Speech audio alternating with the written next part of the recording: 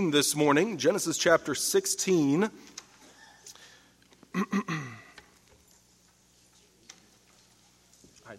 think he's got it from there.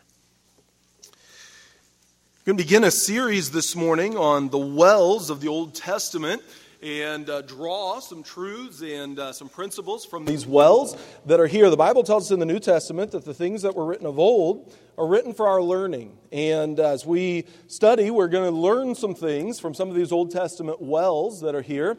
And really, I believe that God has included them because they give us a different perspective. Each of them gives us a different perspective of the Lord Jesus Christ. And it's really a very interesting study.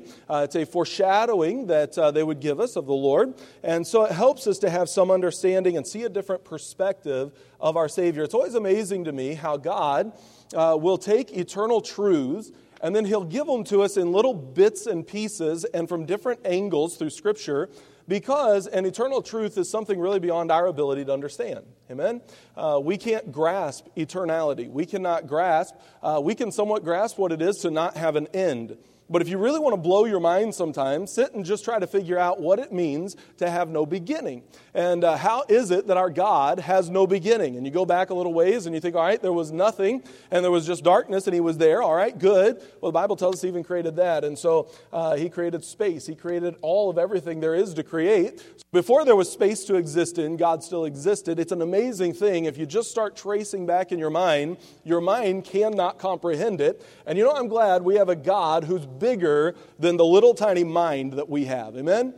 He is beyond our comprehension. And our God is so amazing and our God is so wonderful that if He were to just simply say to us, here's this truth, there's no way that we could fully grasp it. And so rather, He gives us understanding through some different areas, different ways, different perspectives that we can look at, and He helps us to be able to put it together so we can really understand. And certainly, Jesus is that way. If God just simply told us certain things about Him, and He does certain things, but if He just simply told us, we wouldn't fully grasp it. And so God gives us the Bible truths very specifically. And then He also gives us pictures. And in the Old Testament, there's a whole lot of pictures of the Lord Jesus Christ. And they're exciting to study. They're fun to study. And one of those, in several different places, is the thing that we know as a well. And so in Genesis chapter 16, we're going to find the first of these wells that we're going to study. And we're going to call it the well of revelation. And we see that it's going to picture about the Lord Jesus, that Jesus, the promised Messiah, the one who was coming, would be the one who would be the revelation of God the Father, the one who reveals God to man. And it really is an exciting and interesting thing as we study. And so Genesis chapter 6, let's stand together as we look into the Word of God this morning and read the verses. Genesis chapter 16, and we'll begin in verse number 6. It says, But Abram said unto Sarai, Behold, thy maid is in thy hand. Do to her as it pleaseth thee. And when Sarai dealt hardly with her, harshly or rudely, very even abusively is the idea there, when she dealt hardly with her, she fled from her face. And the angel of the Lord found her by a fountain of water in the wilderness, by the fountain in the way to Shur. And he said, Hagar, Sarai's maid, whence camest thou, and whither wilt thou go? And she said, I flee from the face of my mistress, Sarai. And the angel of the Lord said unto her, Return to thy mistress, and submit thyself under her hands. And the angel of the Lord said unto her, I will multiply thy seed exceedingly, and it shall not be numbered for multitude. And the angel of the Lord said unto her, Behold, thou art with child, and shalt bear a son, and shalt call his name Ishmael, because the Lord hath heard thy affliction. And he will be a wild man. His hand will be against every man, and every man's hand against him. And he shall dwell in the presence of all his brethren. And she called the name of the Lord that spake unto her, Thou God that seest me.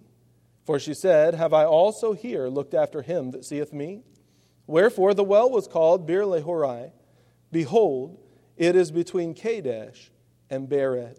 Father, I pray that you would speak to us as we study your word today. I pray that you would give the truths of this passage exactly as you would have them to be preached this morning. Help them to be received as they need to be received. Lord, would you work and speak and apply to each and every heart here. We love you and thank you. In Jesus' name I pray.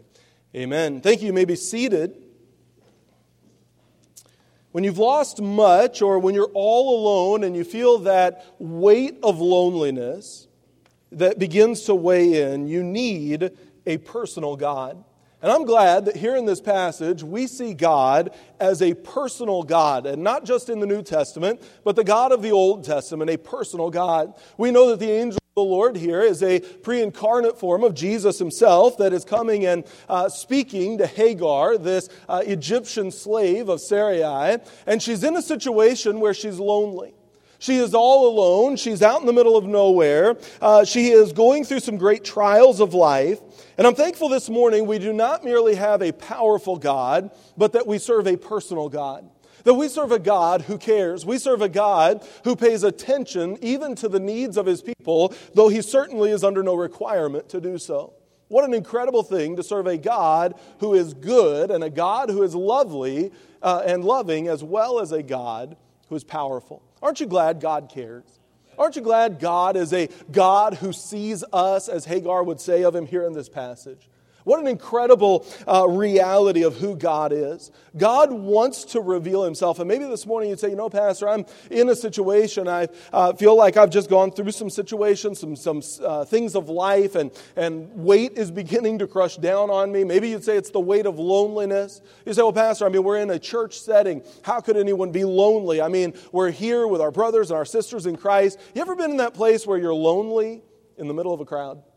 I remember when I went to Bible college and had sat out a year between high school and college and worked and learned a trade and things of that nature. And I went to Tennessee and I worked there with my uncle and my grandfather some. And then after that, I came back here and my mom rode with me from here out to Lancaster, California.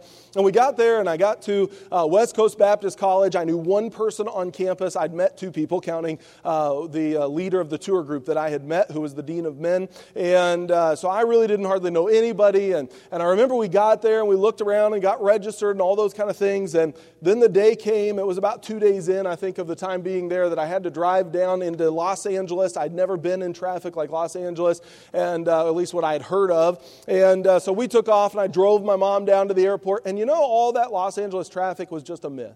There was nobody hardly on the roads. We just flew right down there. No big deal. I dropped her off. I turned around. It was about 3:30 in the afternoon. And the myth vanished, and it became reality. And I'm telling you what, the whole way down there, I thought, this isn't so bad. This isn't that much worse than Kansas City. I can handle it. And then we came back the other direction. We were moving about 2 miles an hour, and all of a sudden, motorcycles started flying between the cars, passing us up. And I thought, these people are crazy. Somebody's going to open a door, and they're going to be dead. And then I saw a police officer, and I thought, he's going to get them, the next one that comes by.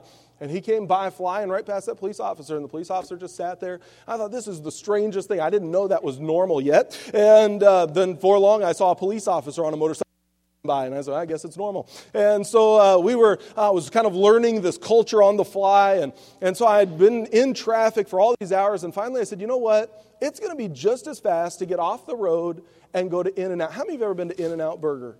Amen. Praise the Lord for that. And so I said, it's just time to go get an In-N-Out burger. I'm not really going to be any slower. I'll wait till traffic clears up. So I went to In-N-Out, ate a hamburger, ate some Monster fries, and had a great time there, and just kind of waited till traffic smoothed out, and then I got back on, and I went home. And I'm telling you, that ride home, back to campus at that time, that ride was probably the longest ride in my life, even if I wasn't stuck in traffic. And then that on top of it, and I felt like I'm all alone in a great big world, and it's just, I'm not a small person necessarily, but I felt real small in that moment.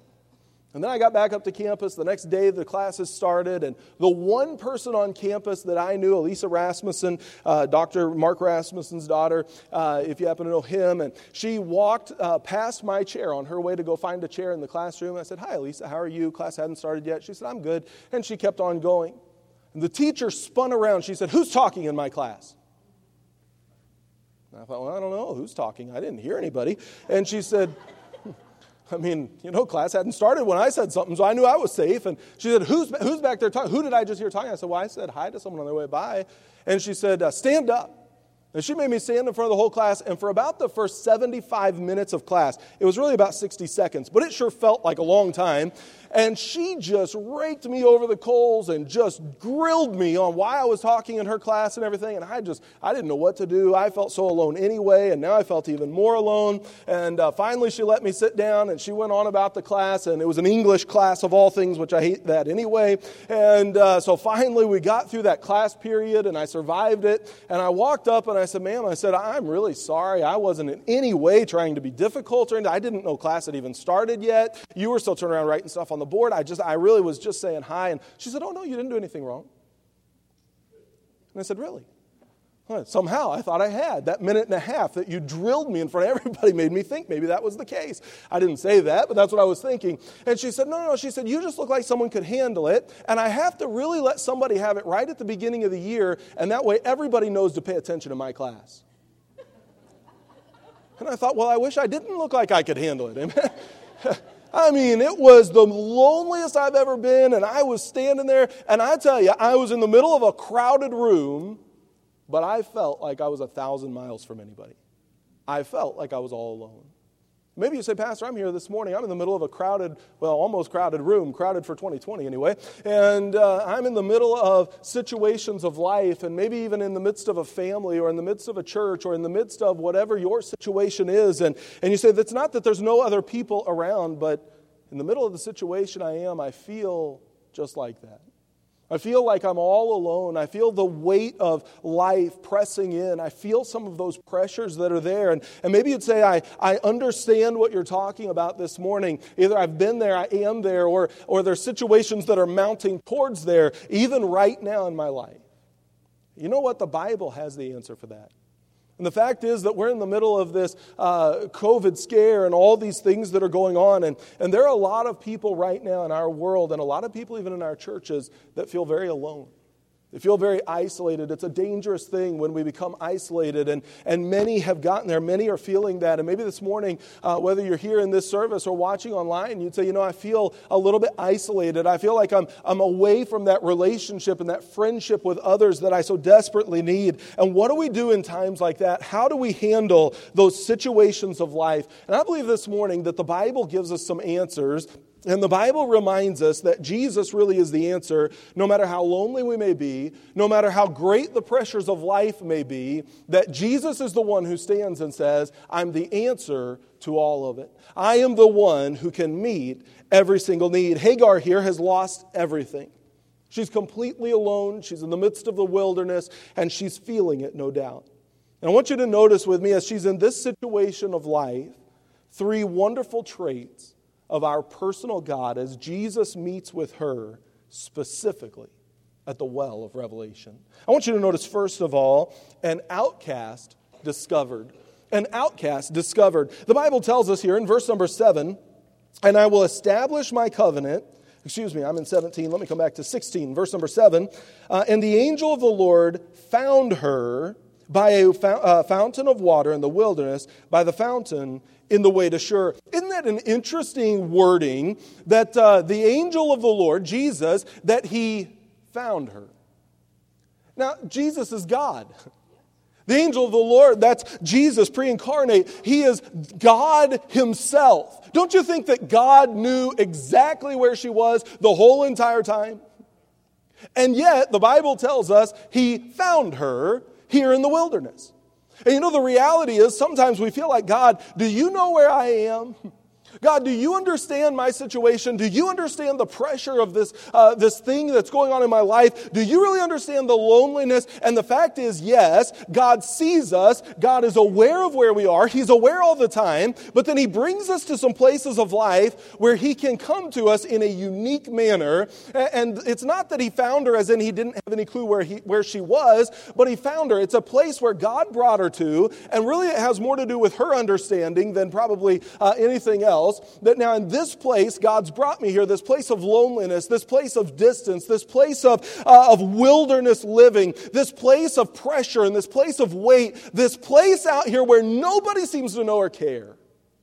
And when I got there, I found out God did care. When I got there, I found out that the Lord found me even out here where it seemed like nobody would find me. And I found out when I got there, I think would be the testimony of Hagar, that there is a God in heaven who was paying attention not only the whole time, but when I got to the end of my rope, He found me in that very place. He was there. He wanted a relationship. He was the one pursuing this relationship with her. I see an outcast is discovered. I see, first of all, she was lonely and forbidden. She was lonely and forbidden. Look at what the Bible says. Again, verse number 7, he found her by the water of the fountain, the way of Shur. Then verse number 8, and he said, Hagar, Sarai's maid. Now notice the questions. Whence camest thou? God knew where she came from. You know, in the Bible, God asks a lot of questions, but they're never for His own knowledge. The questions that God asks, they are always for us to consider the answer. They're always for that person. They're always with the purpose of bringing repentance or bringing change or bringing a consideration of a thought. And so God asks her these questions, whence camest thou? And then He follows it with, and whither wilt thou go? Here's what He says, hey, Hagar, what's your plan? Hagar, what's your plans for life? Hagar, where are you coming from and where are you going? How's your plan of life working, Hagar? You know, sometimes God allows us to come to the place to realize our plans are just not working out very well.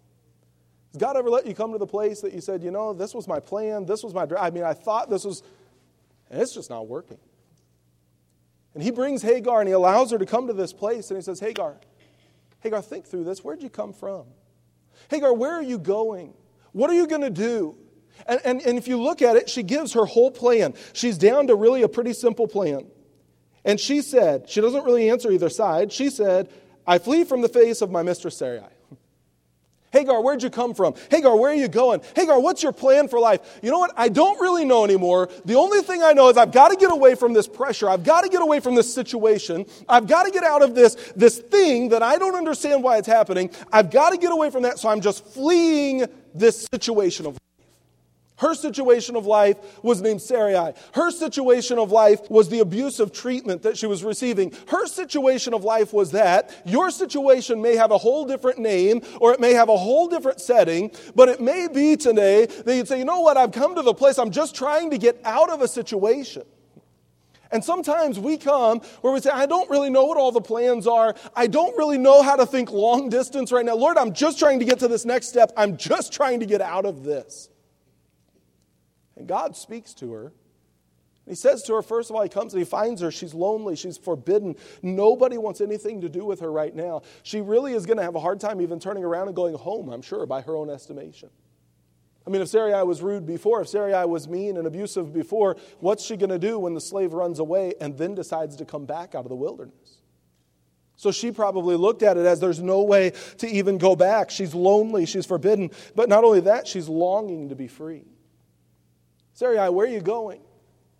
I'm just going away. I'm just trying to get out of here. I'm just trying to escape. How many teenagers have made a bad decision because they were trying to escape a situation? How many adults have made the same type of a decision, though? And here's a woman who says, I'm just trying to get to where I understand some things. I'm just trying to get away. I don't know exactly what's going to happen. I just long to be free from my mistress, Sarai. I just long to be free from that treatment. And if it means living in the wilderness and trying to figure it out, I'm willing to take that chance. I'm just trying to get out of the situation. She was lonely and forbidden. She was longing to be free. She was looking for fulfillment. She's looking for something better. She's looking for a better way of life. And not only that, but she was lost, but not forsaken. You know, here's somebody who in life had come to the place she's just wandering through the wilderness. And you know, sometimes it may not be a physical wilderness, but we end up wandering through the wildernesses of life. And we're lost. Have you ever met somebody who you knew when you met them, they just obviously don't know what it is to have the direction and the peace of God in their life. And they're searching and they're trying to figure it out. And they're just kind of wandering through the wilderness of life. And maybe from the outside looking at it, or from a human perspective, maybe we should say their life is a wreck. And I mean, they've just totally ruined everything about life. And you look at that and you say, you know, If you'd come to know Jesus as your Savior, He could take and restore and make something beautiful out of what human planning will ruin. Have you ever seen somebody maybe in that place, they're in the wilderness, their life is a wreck, and then they trust Jesus as their Savior, and they begin to live for God, and they begin to grow in Christ, and all of a sudden their life starts to change, and it blossoms, and it becomes like a flower in the desert. I mean, it just blossoms into something beautiful and wonderful. And you know, they were lost at one time. They were wandering. They were out in their life just didn't look like it had any promise or any hope or any peace. And before long, you see them a couple of years later in church. And I mean, they're filled with joy and their face is radiant. And by the way, I'd rather have somebody going the right direction than somebody that already thinks they've arrived at the right location. Amen? And they're growing and they're just changing. And what an exciting thing when a church is filled with people that are just, they're getting saved and their lives are changing and everything's fresh and new and they don't understand it. There's nothing more exciting than working with a young Christian like that. Working with somebody that their life is becoming what it's supposed to be. There's nothing more draining than an old Christian that thinks they don't need to change anymore. Amen? I'm glad we don't have that in this church. Praise God for that. But, I mean, it's just something about that life and that change and those years of just growing in Him. And so many of us have been through that. And maybe you didn't grow up in a Christian home and you got saved and your life has changed and you can look back at what was and what is now and you can say, look at what it could have been if I'd have stayed there, but look what it is by the grace of God. And you know, sometimes somebody's life may not look as much of a mess outwardly. And they may be put together. They may even have a lot of stuff. They may even have a lot of financial well-being. And they may have the ability to be very sharp and very well put together. But the reality is that in their heart, they're searching. They're longing for freedom. They're living in bondage. They're seeking for someone or some way of living a life filled with peace and filled with joy. And they've got some things of this world, but they don't have what's missing in life. And maybe they can't figure it out. And they're lost in the middle of the desert, and they may not outwardly look like they are just desperate for Christ. But you know what we know is that somebody who doesn't know Jesus as their Savior, whether the outside looks put together or whether the outside looks like it's in shambles or somewhere in between, they need Jesus more than anything else in the world, and they're desperate for Him, but so often they don't know that's what they're desperate for. And they're searching and they're seeking. And what it is, there's an outcast. And you know what the devil does is he wants to take and destroy a life. And this world system that he's in charge of wants to take and destroy people and then cast them over on the trash heap of humanity and say they're no good. They'll never be any good. There's no use for them. And that's why we live in a culture that so many are ending their lives prematurely. And they're saying, you know, there's really no point. There's no purpose. There's no plan for me. I don't even know why I'm here. I'm really just an evolutionary accident anyway. What's the big deal? There's nothing after this life. I have no purpose to be here, and my life is useless. It's miserable. Why would I want to be here? We live in a world that those are the questions they're asking. And you know what they're doing? Like Hagar was running from Sarai, they're just running from the situations of life, trying to find a reason for purpose, trying to find a reason for hope, trying to find a reason for joy, and they're not finding it in anything this world offers. And then comes along somebody when sometimes they get out in that wilderness a little ways. And in their own mind, they're on the trash heap. And you know, God specializes in taking ruined, messed up, broken lives and putting them together and using them for His glory. And somebody comes along and says, you know, what you need is to know Jesus as your Savior, and introduces them to the Savior. And all of a sudden their lives are completely changed for the glory of God. You know what we're supposed to be? We're supposed to be the ones who are out introducing people to Jesus. What a joy, amen? What a wonderful work to be involved in. Maybe you're here this morning, or maybe you're watching online this morning, and you'd say, you know, Pastor, I would like to have that. I feel like I'm that outcast.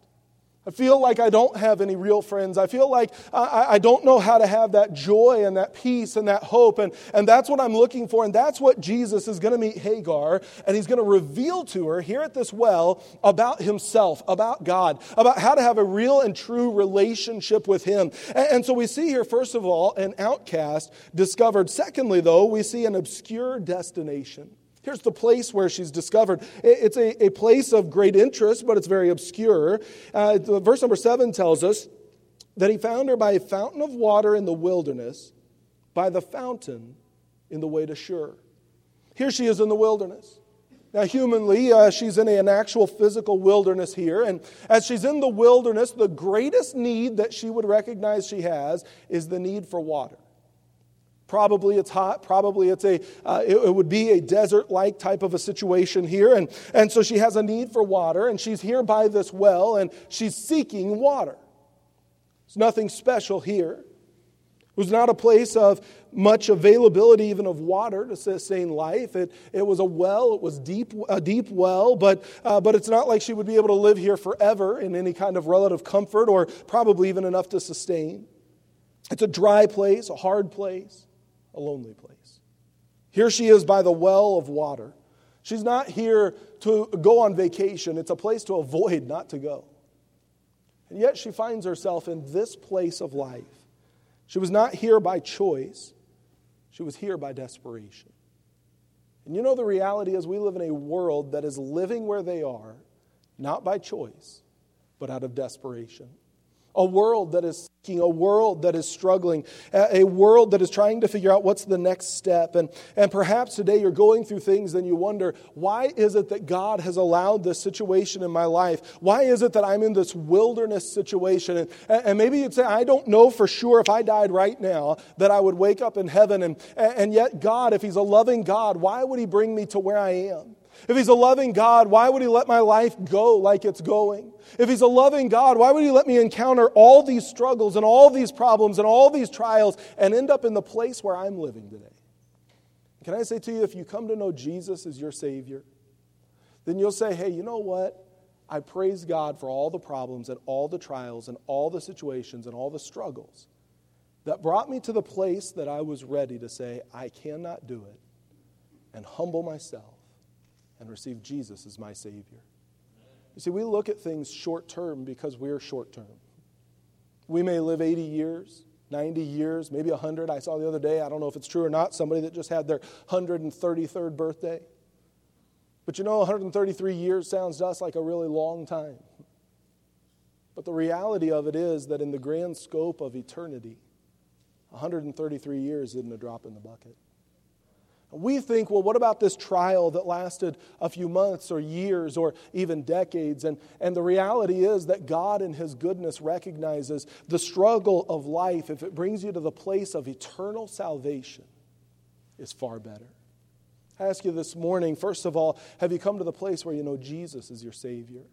Do you know for sure that if you were to die, that you would go to heaven forever and ever for all of eternity? Do you know that you have a relationship with Jesus Christ? That's the most important decision that anyone will ever make. It's the only decision that really affects you after you're dead. Do you know for sure heaven will be your eternal home? The fact is that you might say this morning, I don't know if anybody really loves me. I don't know if I don't understand the situation, and I feel alone, and I feel like I'm going through this battle and this struggle, and I don't understand where I am and what the situation of life is, and why would God allow all of these things? And can I just say to you tonight or this morning that there is somebody who loves you, and not just a church of people in Kansas City that love you, but the reality is there's one who loves you greater than anyone else ever could, and the Bible says He came to this earth as God who took on flesh. You know, in all the religions of the world, you see men trying to become God. This only one is the reality where God became man specifically so He could die on a cross because God so loved the world, God so loved you, that He died so that He could give His life that you might live. But as we heard sung just a few minutes ago, then on that third day, that body began to breathe, and Jesus rose from the dead. He was conquering. He was victorious over death, over hell, over sin, over the grave. He was victorious over it all. And now He says that whoever will come unto Him can have life eternal. Whosoever will may come, but you have to come to the place that you're willing to come. I wonder this morning, you say, I don't know if heaven will be my home. Would you be willing to come? Would you be willing to come by the way of the Bible, the way of the cross, and say, I'm not going to try to do it by my own merit? It's not about how good I am or how much I've put in or how much labor that I've done. It's about one thing, Jesus dying on the cross. And I'll simply receive what He's already done and receive Him as my Savior. That's the greatest opportunity in the whole world. 100% guarantee it'll work for all of eternity.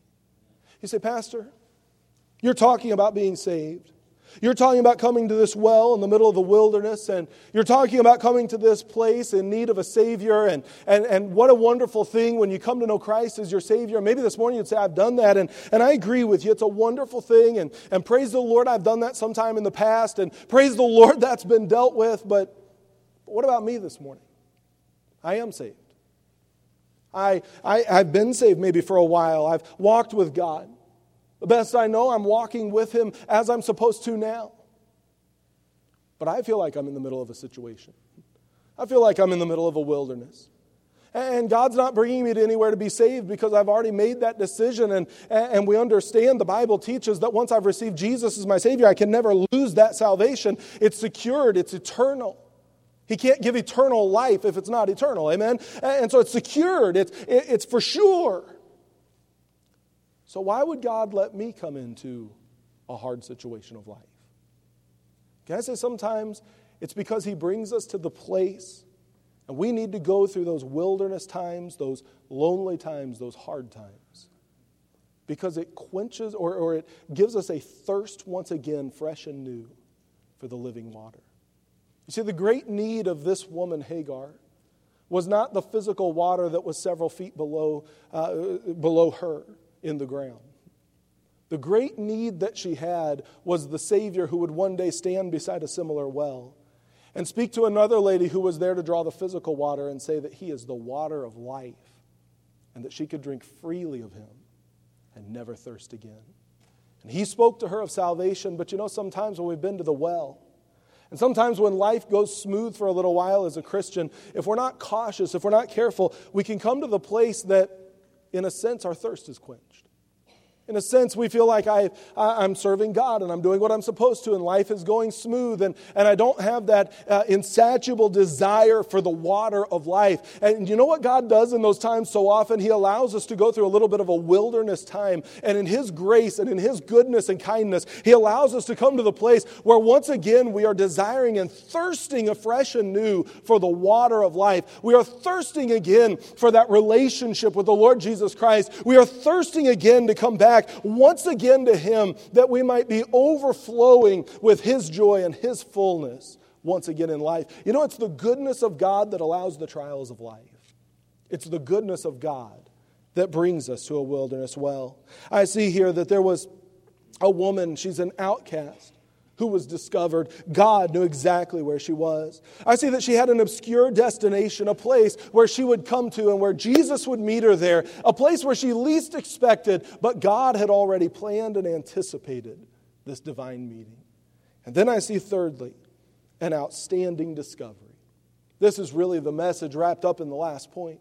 Really, until now, it's all kind of the preparation. Here, she comes out into the wilderness and she comes to the well and He meets her there and God meets her in a special and unique way and He finds her in this place and it's an obscure place. It's an obscure destination. He had to bring her here in order to meet with her in this kind of a special way and it's God's plan and God's desire to bring her to this very well. But now she's going to discover some things at this well.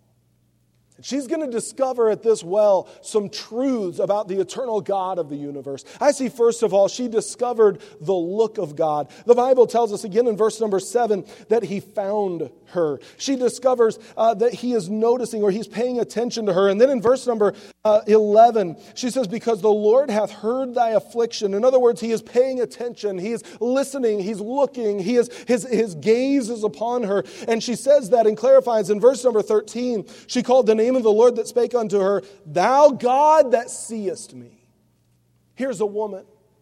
She's in the midst of a situation that nobody cares about her. She's a slave of Egypt who was taken by Abraham and Sarah before those were their names. And then she became the slave of Sarai. And now she's being mistreated. She's being abused. She's been mistreated by Abraham as well. She's been used in an improper manner, in an improper fashion. And that's why she's pregnant with Abraham's baby. And all of the people in the whole world, nobody could care less because all she is a slave of Egypt. Nobody cares about this person. Nobody wants her. Nobody cares that she has anything done wrong to her. Nobody cares if she's beaten by her master. Nobody is paying any attention, humanly. But you know what she found out? There may not be any people that see me.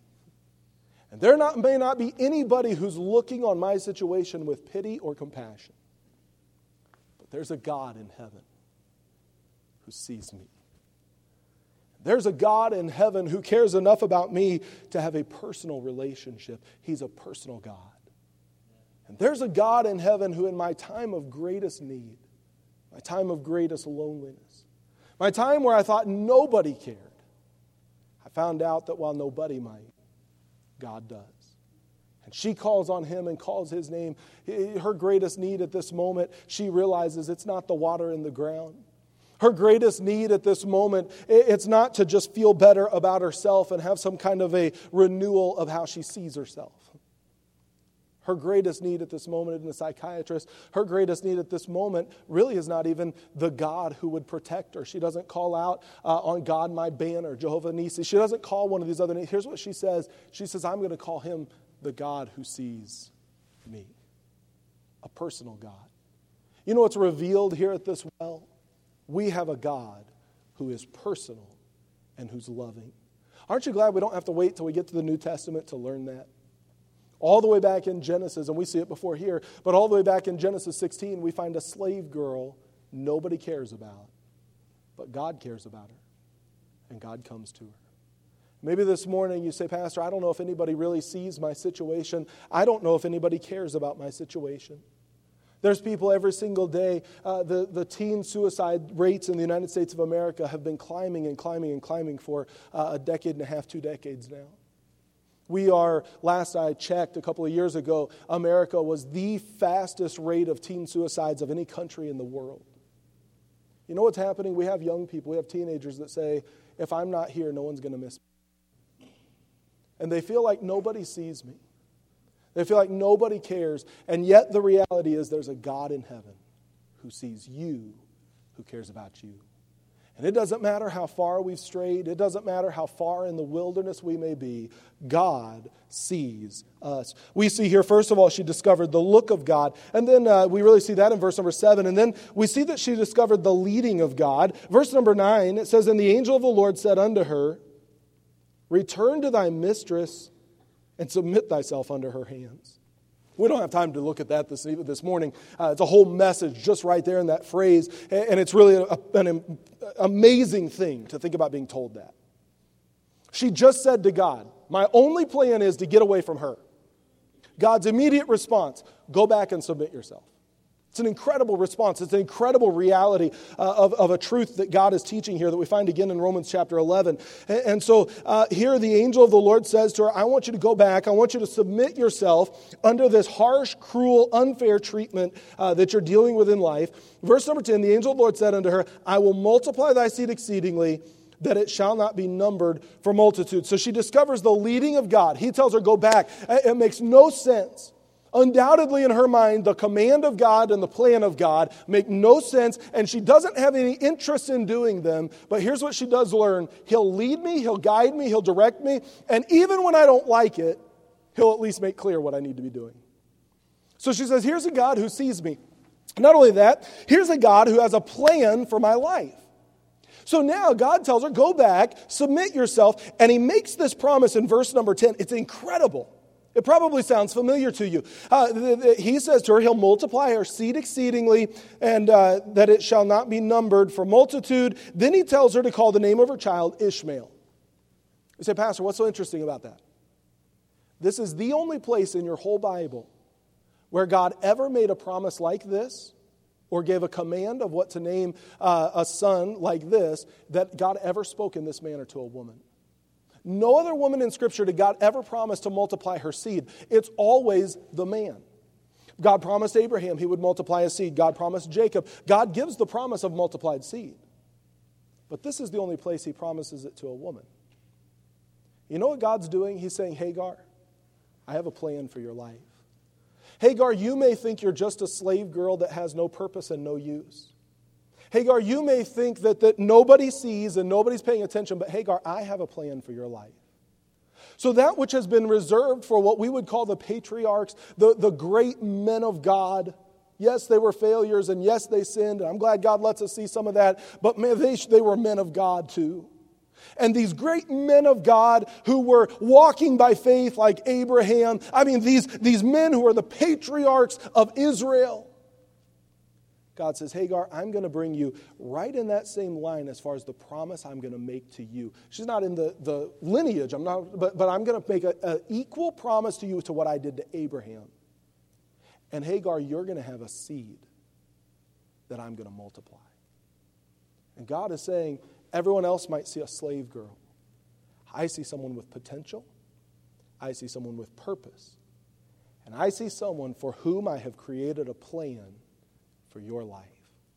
Isn't it amazing that the God of heaven would come meet a girl like this one-on-one, out in the middle of the desert, perhaps not even 20 years old, probably most likely less than 20 years old, but somewhere around in there most likely. That God would come and meet her specifically and promise this to her specifically and say, now go back and just obey me. We see that she discovered the look of God. We see that she discovered the leading of God, that God cared for her, that God would lead her life, that He would give her direction, even down to what to name her child, down to the promises that He would give to her. So she discovered the look, she discovered the leading, and then I see that she discovered the love of God. Verse number 13. And she called the name of the Lord that spake unto her, Thou God that seest me, for she said, Have I also here looked after him that seeth me? In other words, I did not come here seeking him. He came here seeking me. What a God. She discovered when I thought nobody cared. There's a God in heaven He didn't just see. There's more in this. She's saying He loved me completely. He loved me so extreme that He would come and meet with me out in this place. And because of that, verse number 14, wherefore the well was called Bir Lahairoi. Behold, it is between Kadesh and Bered. The Bible tells us here that this well, the word beer, you'll find that on the front of a lot of these, B-E-E-R, and it just means a very deep shaft or a deep hole. Typically, it would refer to a well, but not always, but typically it would refer to a well. So it would be the well, and then the name of this one specific that would set it apart or be its specific naming is Lahairoi. That word means, the word altogether means the well of the one who sees me. So she names the well. She's out here. God meets with her. She says, He's the one who sees me when nobody else does. He's the one who loves me and cares for me when nobody else does. He's the one who pays attention to me when nobody else does. So I'm going to call this place, this well, Bir Lahairoi. And you can say it probably better because your Hebrew is probably better. But she says it in this manner. And she's saying, look, this is the place, the well of Him, the God who sees me. This isn't just my well. This isn't just a well for people. This is a well where God meets with people because God sees them and because God is revealing something about Himself here. And so it's given this name on behalf or because of her meeting with God in this place. And then it goes on and it says that it is between Kadesh and Bered. All right, why does that matter? Why does God put it in the Bible that it's between these two cities? It's not just geography. The word Kadesh, the city name Kadesh, it means sacred or holy. It's a place of being set apart. It would be the idea or the picture, if we could put this maybe for a moment in New Testament terminology, that when somebody gets saved and now their life, they begin to live a life that is sanctified and pleasing to God and set apart to Him and for His use. And we would say that they are living a holy life. Doesn't mean they're perfect, but it does mean that they are somebody who's been set apart for the use of God. We call this the Holy Bible. You know, the reality is that when that cow was still alive, there was nothing holy about this leather. Amen? And when this tree was still growing in a forest that made up the paper, there was nothing special about that tree. It's a tree in the middle of a forest. It's a cow in the middle of a field.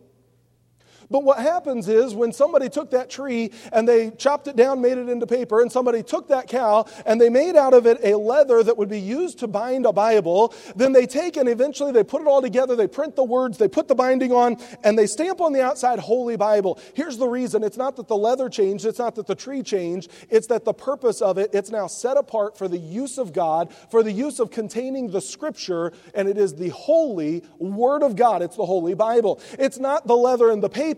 What it is, it's the words which it contains. It contains the very Word of God. It's been set apart for His use. This piece of leather, these pieces of a tree, they've been set apart for God's use, so they contain a holy Bible. Here's what it is in our life. It doesn't mean we are perfect. We never come to that place in this life, amen? But living a holy life, it's that I have a life that I have given it to God. It is set apart for His use. Yes, I fail. Yes, I fall. Yes, I have to get things right. But I'm not just going and living however I want to and doing my own thing. It's a life of holiness. It's a life that is set apart for His purpose.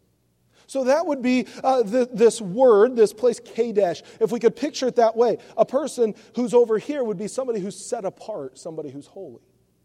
Then there's the other word. That is the word Bered. The word Bered means hail. In the Bible, we find many times hail, it pictures the judgment of God. And here that would be the idea. It's the place between holiness and hail. The place between a life that is sacred, a life that is set apart, a life that is holy, and the judgment of God. Here's the picture that God is giving us. Somewhere between those two places, those two destinations of life, we come to a place. It's a well in the midst of a wilderness, not a physical well necessarily, but it's a place where God meets and reveals Himself to us. And somewhere in between those two destinations, those two places that we can arrive, God gives us an opportunity to come to know Jesus as our Savior. It's an amazing thing that God says that if we seek Him, we will find Him. That if we'll come earnestly seeking Him, that He'll be the one to meet that need and reveal Himself to us. And that God does not just come to bring us to the place of judgment because we were defined to go there. By the way, when you were born, God did not destine you to go to judgment. Amen? And when you were born, God did not destine you to go to heaven. It was not predestined. It's a decision based on a person who comes and they understand who Jesus is, and now they have a decision to make, either to receive or to reject Jesus Christ as their Savior. And so the Bible makes it very clear and gives us an understanding that this is how it works, that we come to this place of revelation, that we can come to the Word of God, that maybe a soul winner knocks on our door, or maybe we hear a message that defines for us that Jesus died on a cross, that He was buried, that He rose again, and if we'll receive Him as our Savior, we can be saved and go to heaven forever. And we don't make a decision based on what was predetermined and predestined by God, that we would either go to heaven or hell, but rather He brings us to that place and He gives us a decision to make, and we have a free opportunity called free will that we can choose to receive or reject, and then that destination comes as a result of the choice. So this morning, have you made the choice to receive Jesus as your Savior? Maybe you say, Pastor, I've never even heard all of this before. And the reality is God may have brought you here this morning for this to be your place, your well of revelation, a place where you could hear there's a God in heaven who loves you. And there's a God in heaven who came to this earth to die on an old rugged cross. So that when He shed His blood, the Bible says He took your sins and my sins, not on His back as a burden, but in His body. He did not just simply bear our sins, He became a sinner for us. And the Bible says He who knew no sin, He became sin for us. He did all of that God the Father turned His back, the only time the Godhead was split, turned His back on God the Son. And God the Son, Jesus, hung on that cross, and where He typically had cried out, Father, now He cried out, my God, my God. Literally, my judge, my judge. Why have you forsaken me? He took all of the punishment and the penalty of my sin and your sin and every sin in the world on Himself in His body on the tree, that by His stripes we might be healed. Have you had your sins forgiven this morning? Do you have a personal relationship with Jesus Himself? If not, then perhaps He's brought you here today that you might understand that you can have that. Perhaps He's brought you today, and perhaps you've even come today because you're seeking what's the answer to life. There might be someone in this room, there might be someone that you're saying, you know what, I'm just about at that point that I'm going to think life's not really worth living any longer. And maybe you're saying, I'm giving it one more shot, I'll listen to one more message, I'll see what God has to say. Or maybe you'd say, I'm nowhere near that. But I don't know for sure if I died I'd go to heaven. I don't know if I have that relationship you're talking about with Jesus. Can I say to you that's the most important thing in all the world, is to know Jesus as your personal Savior. Do you know that this morning? Have you been cleansed by his blood? Has your sin been washed away? It's your choice to make the decision. Let me encourage you with this. We're going to have an invitation here in just a moment. It's just me inviting you to make that decision. And maybe this morning you'd say, I need to make that decision. Let me encourage you, don't put it off. Because the Bible says life is like a vapor. It's here for but a short time. It vanishes away. We're not guaranteed tomorrow. I hope you'll have another opportunity to make that decision. But it could be that today's your last chance. Don't choose to say no to God, even for today. The Bible says today is the day of salvation. Now is the appointed time. Maybe you'd say, Pastor, I know I'm saved, but I'm going through some challenges. I'm going through some trials. I'm going through some of that loneliness. I'm going through some of those pressures of life.